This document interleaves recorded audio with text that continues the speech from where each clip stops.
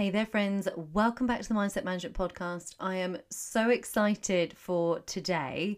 I feel like this is the first kind of official episode where I'm going to be talking more about actual mindset management. And it's the first official episode with all the rebranding done and everybody knows what this content's going to be about. So I'm super excited today. I said on Instagram that I wanted to talk a little bit about self-confidence and how you gain self-confidence, but also how you gain confidence itself, not just confidence within yourself, but general confidence in how you carry yourself, how you approach things, all that kind of stuff linked with confidence. And I really think it's a really important topic, and this has kind of come from a couple of different things. So I'm really excited to get into this episode today with you guys, and I just really hope you're going to love it.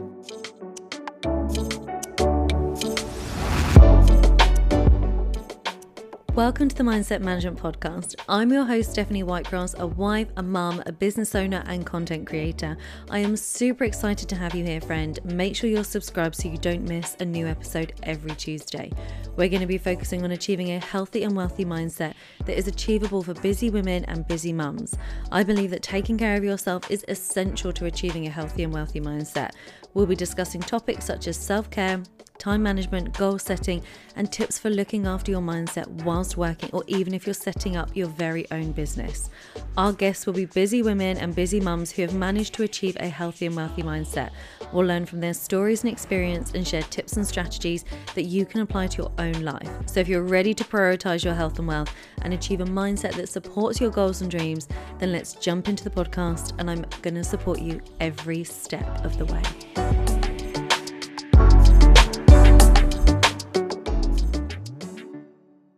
So, confidence. Now, we hear this all through our life when it comes to how people carry themselves. People will say, oh my God, they walk into the room, they're so confident. Or you sometimes hear people saying about how someone can be overconfident that they're actually arrogant. And there is quite a fine line between that, but we're not even going to touch on arrogance. That is not what I want to talk about today. I really just want to talk about confidence and confidence itself. And this comes from one particular conversation that I've had recently with someone who she started to tell me and kind of open up about all the different reasons why she doesn't have confidence. Everything going back to how her parents spoke to her, how she's been with groups, how she's not really ever really been accepted by other people.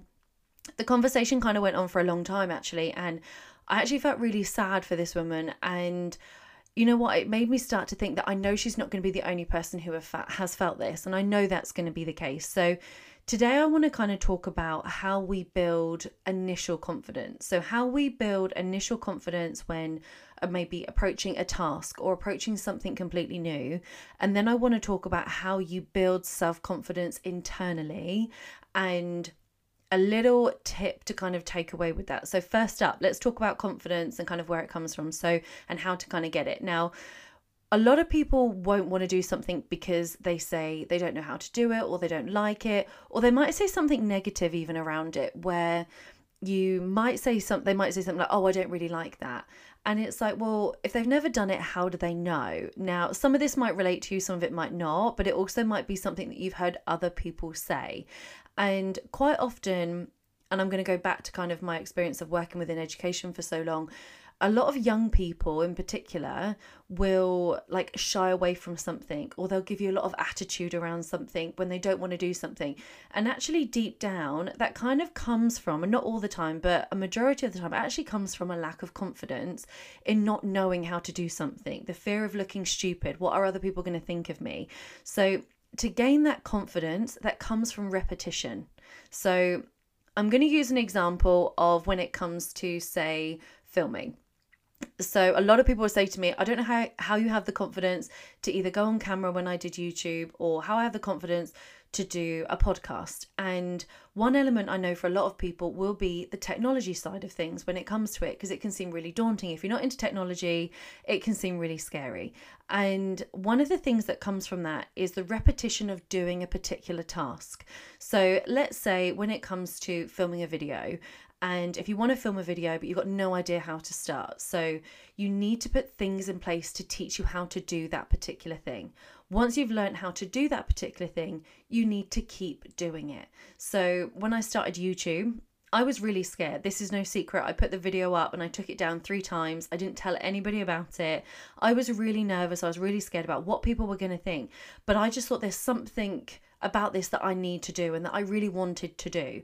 So when it came to the reality of actually leaving it up, gradually over time, I got a few nice comments, I got a few more thumbs up, I got some subscribers, and this is where it's going to attach a little bit of self-confidence, and where I want to talk about that in a moment. So I'm going to kind of park that part of the confidence until later.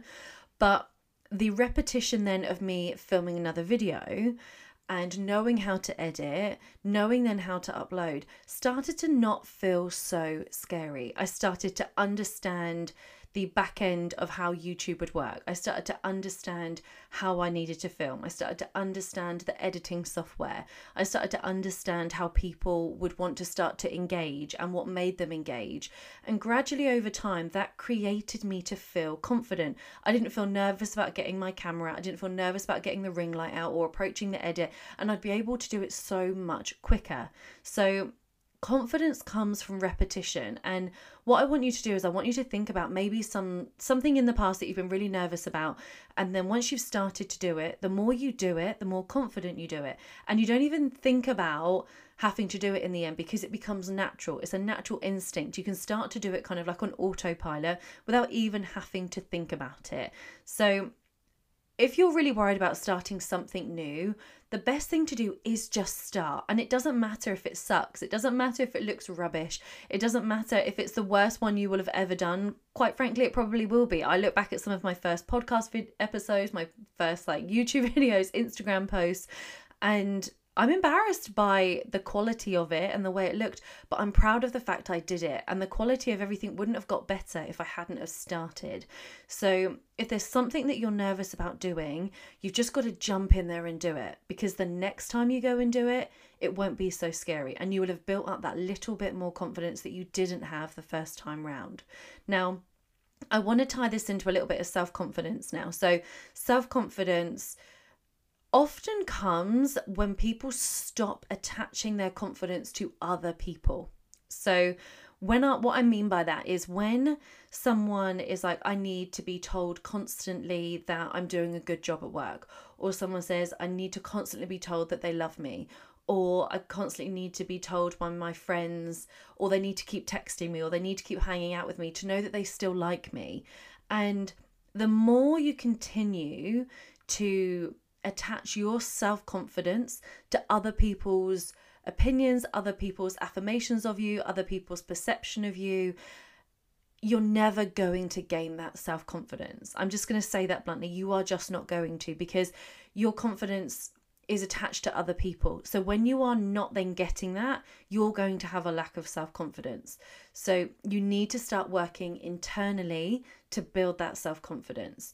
And whatever that might be is going to be different for different people. And people will have self-confidence issues related to different things. It might be you have a self-confidence issue related to your appearance, or it might be the way that you do your job, or it might be how you are in a relationship. Whatever the lack of self-confidence is attached to for you, it might even be all of it, but whatever the lack of that is, you need to figure out, why is it you have that lack of self-confidence? Is it because in the past as you grew up, maybe your parents didn't really fill you with confidence, or they didn't say they were proud of you, or they didn't say that you did a good job? Or the next part of it is they didn't put you maybe in situations where you had to just give it a go, where you had to be brave, where you had to do something on your own. And that's when you realize that you can be confident to approach a situation. So I'm going to pull this back to one thing that a lot of people have quite often had opinions about this, but I'm an only child. I don't have any brothers or sisters. Harper is an only child, and she's going to stay an only child. That is the decision that Jed and I have decided to make. And as I grew up, because I was an only child, I didn't have any brothers or sisters to do something with or do an activity with. Now, as I got older, obviously I would go to things with my friends, or I would do certain things with my friends, but it meant that every time I did something new, I had to do it on my own. And my parents continually put me in situations. It sounds really horrible, and I don't mean it to sound horrible, because I'm incredibly grateful for what they did, but they put me in situations that meant that I had to just go and do it on my own, whether it was a dance class, a jiu-jitsu class, kickboxing class, all these different things that I had done as a child helped build self-confidence. Now, I don't want to say that I'm 100% confident. I'm absolutely not, and it is a work in progress, but there are certain things that I will feel more confident in doing that I might not in others.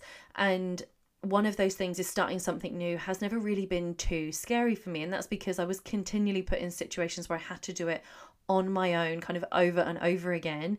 And in the end, it doesn't seem so scary. So think about why you might have a lack of self-confidence, where it comes from, and then start thinking about what you can do to start building that self-confidence up. Do you need to start listening to more podcasts like this to kind of get some tips and tricks? Maybe is it reading some books around self-confidence? Try and get to the root of the reason for it. Is it just starting to put yourself out there, starting to be really true to yourself? Is it journaling? Maybe journaling is going to help you figure out where that lack of self-confidence comes from. And you have to start asking yourself some tough questions to help you get past this feeling of not feeling worthy yourself. Now, the conversation I had with this particular woman, I felt really sad about that conversation. And I said to her, and I was quite honest, she's actually in her 40s. And I said to her, you have to stop attaching your self-worth and your self-confidence to other people's views, perceptions, their opinions of you, because it's not doing you any good. And she completely agreed. And she said she never actually really thought of it that way. She just said, I continually need to have that constant confirmation and affirmation. And you're not going to always get that. So I want you to journal. I want you to listen to podcasts about this. I want you to read books on it, maybe an audiobook. I personally love an audiobook. I don't have time to read books in the same way that I used to, but start thinking about the root of the reason why you don't, because until you figure out the root of the reason why you don't have self-confidence, or you're not confident to approach something, you're going to continue to struggle to come to an answer, or it's going to be a lot harder, because once you start realizing what the initial reason is for not having the self-confidence, you can actually start to work on that and start to put the steps in place to help making you feel confident. Now, I really hope this has kind of helped you. I really hope this has given you a bit of food for thought. It's so fun to do this kind of episode for me. I just love talking about this. I literally could talk about this for ages, but my podcast is very much a short and snappy podcast. I'm not really into doing those 45-minute episodes unless they're interviews. So I hope that these are like the golden nuggets that you want them to be. Again, no script, no bullet points. I love just kind of letting it roll off the tongue, be really natural with you guys. And I'm just loving this, and I'm loving this platform. So I'd love to know if you enjoyed it. If you did, give it a 5-star review. Make sure you're subscribed so you don't miss the next episode next Tuesday. Make sure you're following Mindset Management Podcast on Instagram so that you can be seeing additional stuff around mindset, health and wellness in between these episodes. I hope you've loved the episode. I hope you're having a really great day, and I cannot wait to catch up with you next Tuesday, friend.